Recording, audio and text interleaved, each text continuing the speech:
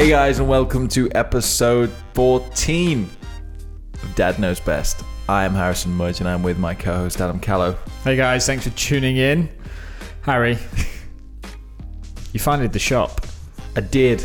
I think I've officially made every essential purchase that's needed prior to the Bambino arriving. For anyone that doesn't know what this show is, first of all, go back to episode 1 and just follow the journey. But basically, father-to-be, myself... Dad of two. Dad of two. I couldn't remember whether you wanted to be called dad or father then. You refer to yourself as a father. I quite like that. Father-to-be... That's actually more accurate because I think you earn the status of a dad. Everyone can be a father. There we go. So, father-to-be, dad of two... Best mates, just trying to work out this thing called parenthood from a dad's perspective. So you've made all the essential purchases. Bad time to ask this question when he goes for the water. Sorry, having a big gulp there. Yes, I believe so. Pushchair's been purchased. Yeah, everything's bought. We've got furniture. Oh, that's a good point. Furniture should be arriving somehow or somewhere. Nice. Don't know if it's coming to our house or what. Where did you order it from? Very. Okay, cool. Because we did a big purchase on Very because we had 20% off everything, so made sense. We got the pushchair. We went on a big shop with Grandma and Granddad. We went to a place in Ashby. This woman was amazing. She showed us all of the different types of pushchairs, which was super helpful to understand the minefield. Mm-hmm. But then ultimately, we settled on the original pushchair that we liked, which is a Nuna Mix, I think it's called. Basically, it was like the fold that did it for us. It's like undo 2 latches, push the handle over, and it just collapses down. Nice. Whereas this other one we were looking at was like, cool, pull these latches up, then you push the handle down, then the wheels sandwich in on themselves, but if they spin out to the side, they end up it was like, pff. And we were never sure if it was actually folded properly or not. Was it as complex as watching you trying to get the car seat out of the back of my car yesterday? That was hilarious. Yeah, you know when it's like you're doing something and then you stop because it's like, is this right? Yeah. Like, surely it should just work. So it was like, okay, this is a no-brainer. Like, of these two, this one just collapses and then... How much was it, out of curiosity? So we got a deal which was for $799 from Mothercare. It was pushchair which came with a carry cot, a seat, and car seat. Okay, that's all right. And the car seat can fit on the frame as well. Silly question. Has your car got ISOFIX? I actually don't think it has. I thought it did, but I don't think it has. But the car seat needs a base, but the base can be attached either ISOFIX or seatbelt. Seatbelt, okay. Because we've got the other issue that Emmy drives a DS3, which is a 2-door. Mm-hmm. So she didn't want to put the base in the back because it's a faff, but she just wanted to be able to sling the seat in the front. So she can now technically leave the base in her car. Sorry, repeat that again. I don't think you can have the baby in the front. Well, she can sling it in the back then. I'm pretty sure you can, but... You disable the airbags. Okay.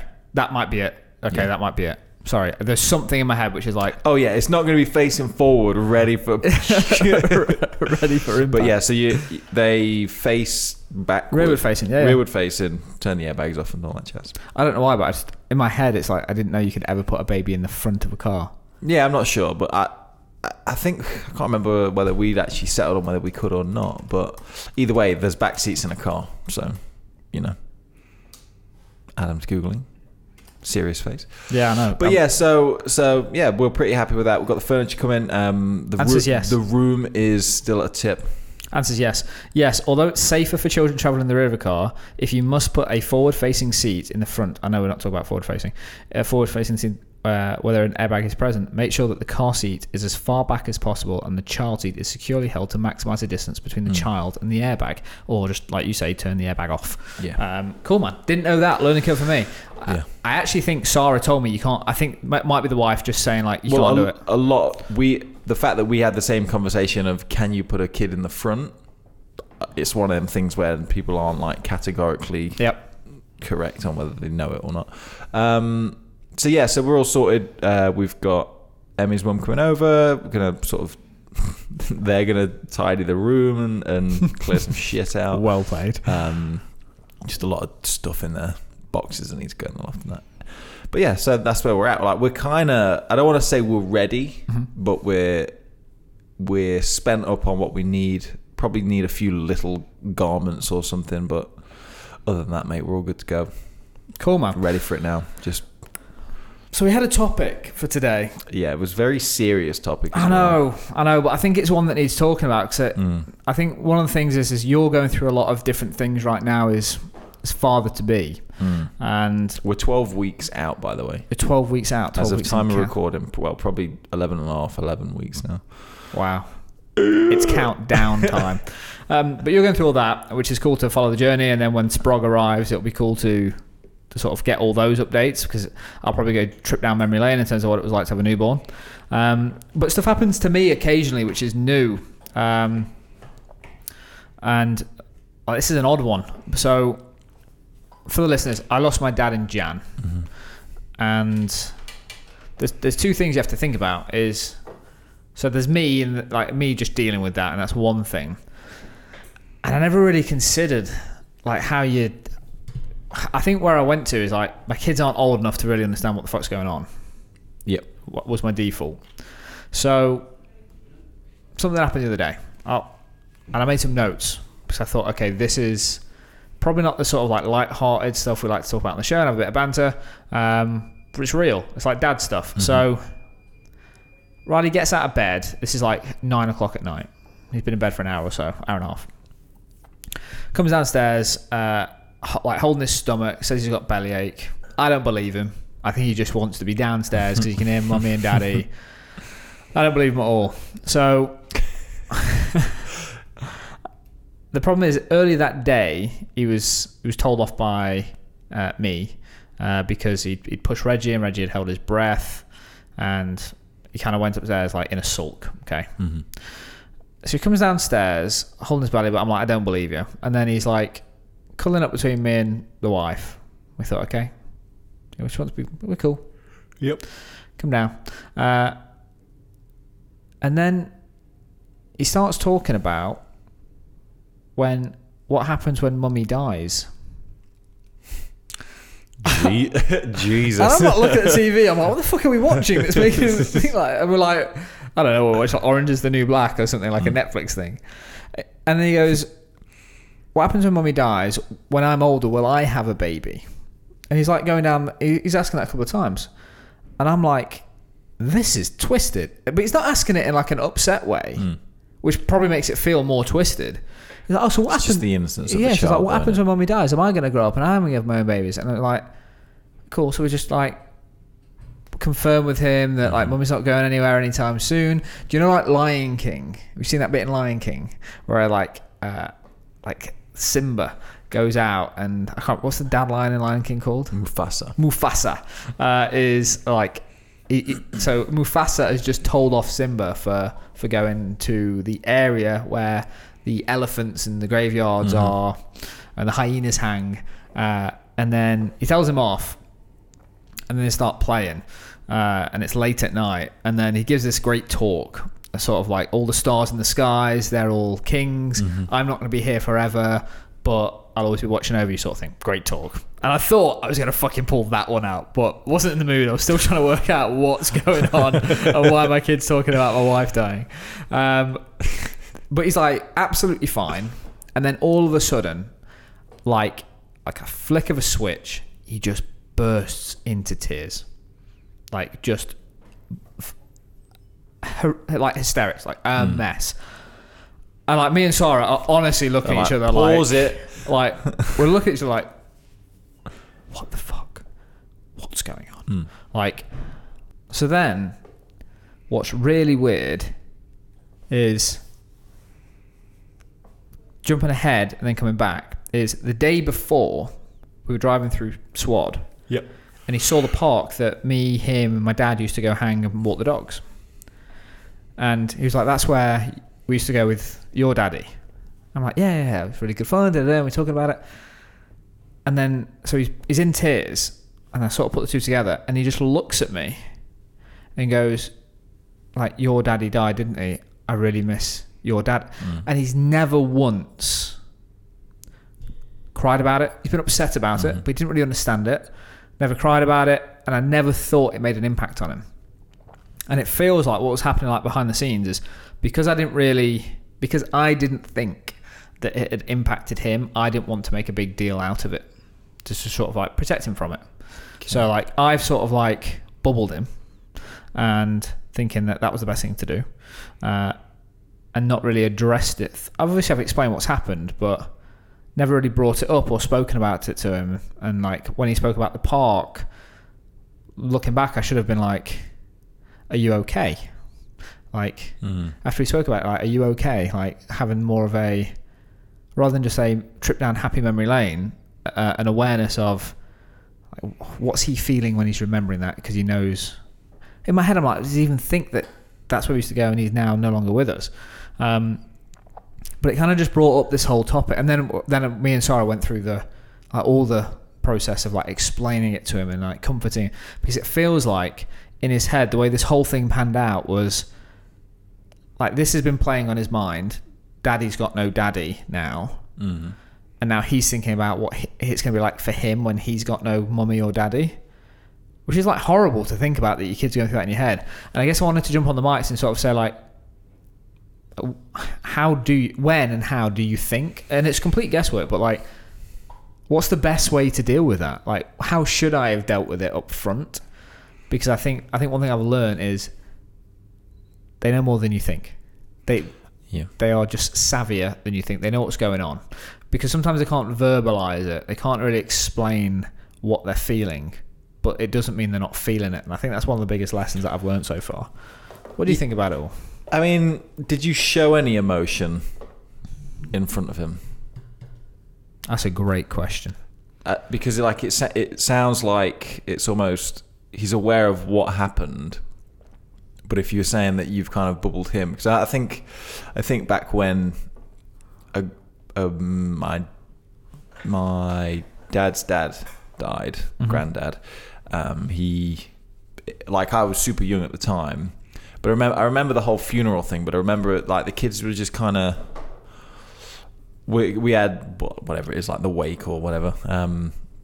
But the kids all just kind of went upstairs and played around for a bit. And I remember, I suppose, just thinking about it while you were talking, I was like, yeah, I think I remember thinking this is a bit odd. Mm-hmm. Like, how old are you then? Not sure. Quite a good few years ago now. Not sure. Young though. But yeah, I just remember it sort of being not as young as Riley or Reg, but 10, 13-ish. But yeah, I just remember thinking it was weird, but not really thinking anything else of it. But I think I don't know, that's a weird one, that is. But yeah, if he didn't see you upset, then maybe he's that's why he's potentially got the questions. I don't know if if he saw you show emotion or daddy's upset because granddad's died or whatever, then maybe it'd be a bit more. I don't know. It probably wouldn't, but I guess it's like, okay, so something bad's happened. Dad's sad. Like that's normal. Yeah, so I'm thinking it through. Because you don't know what lesson they're sort of picking up away from it. subconsciously. Like, oh, if daddy doesn't cry when something sad happens, then maybe I shouldn't.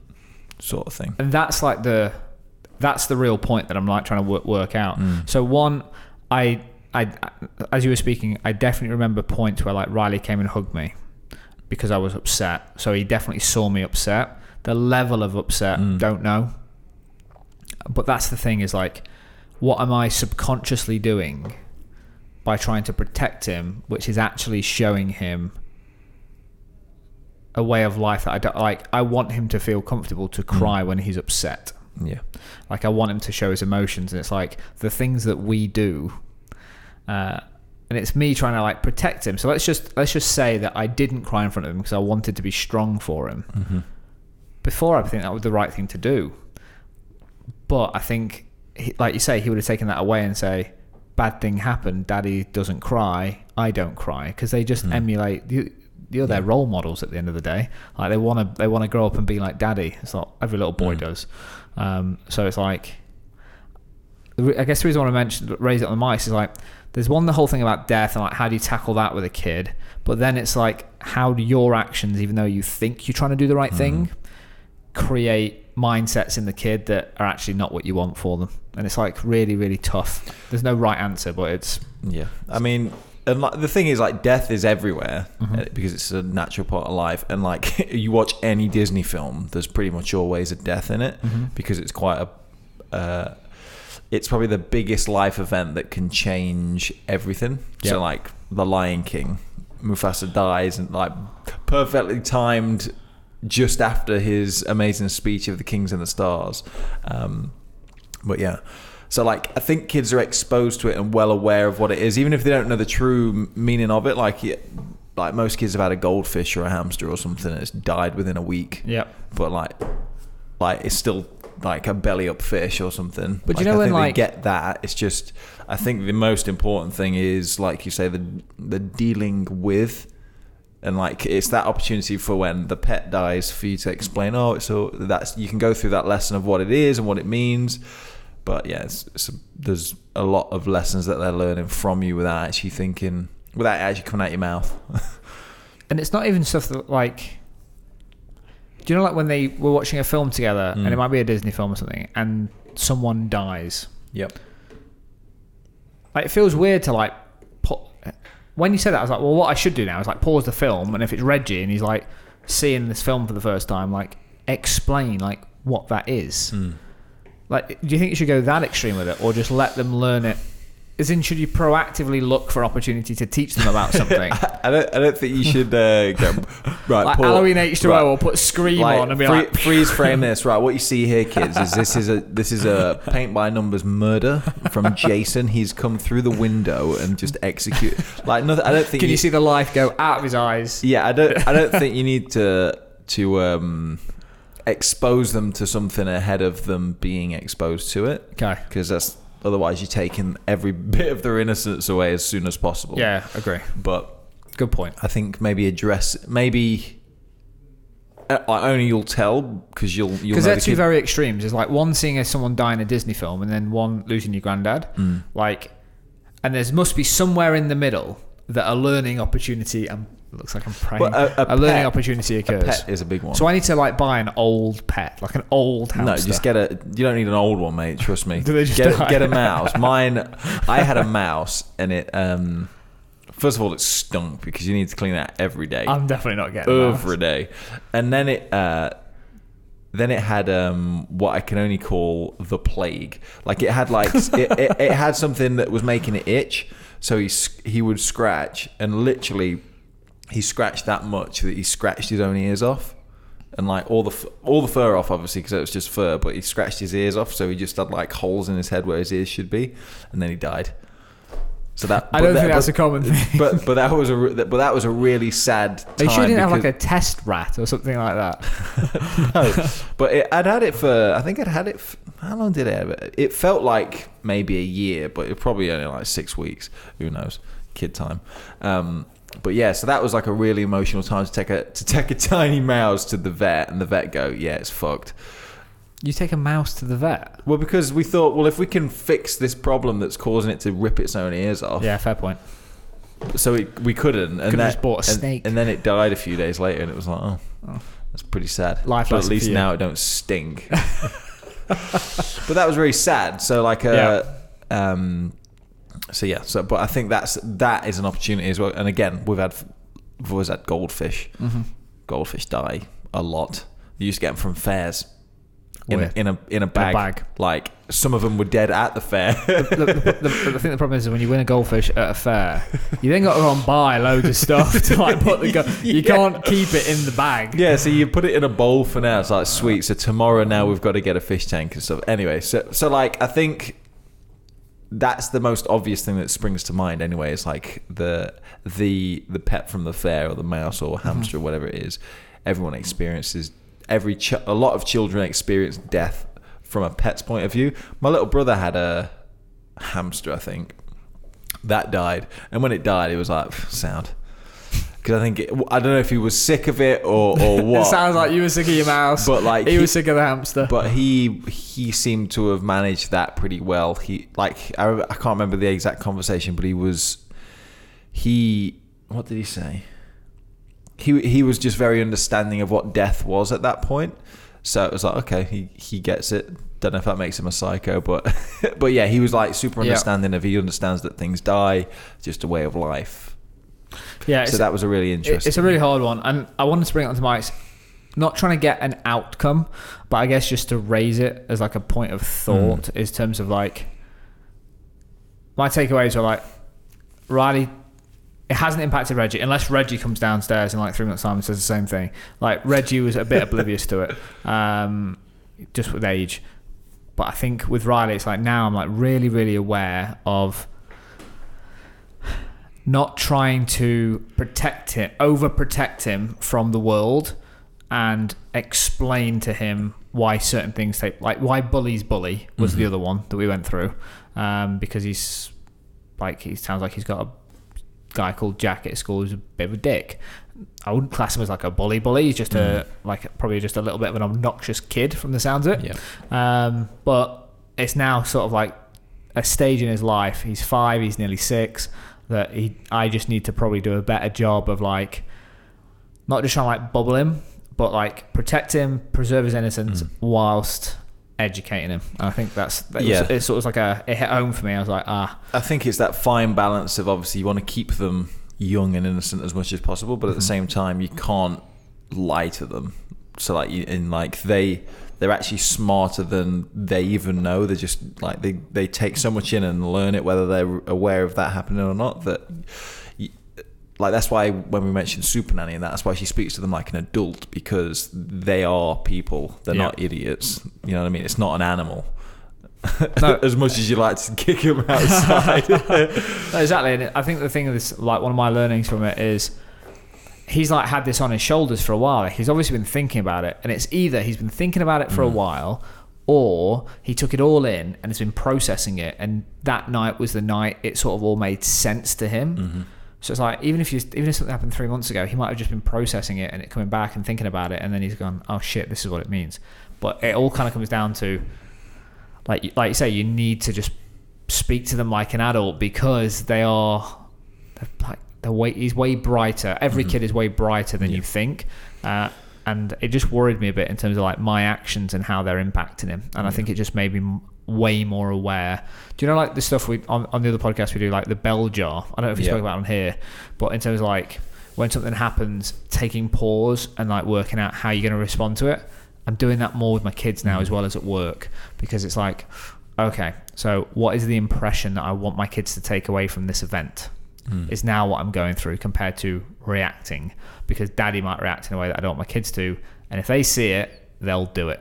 I guess that's where I'm at. Yeah, and I think everyone knows that as well, but it's so hard to self-identify an action that you're doing, because we all at this age just assume that people aren't learning from your actions. Kind of, they might respond to it, but yeah. You're not used to having a sponge just observing everything you do and just mimicking it. Emulate it, yeah, exactly. Cool. We'll leave it there. We'll wrap this one up.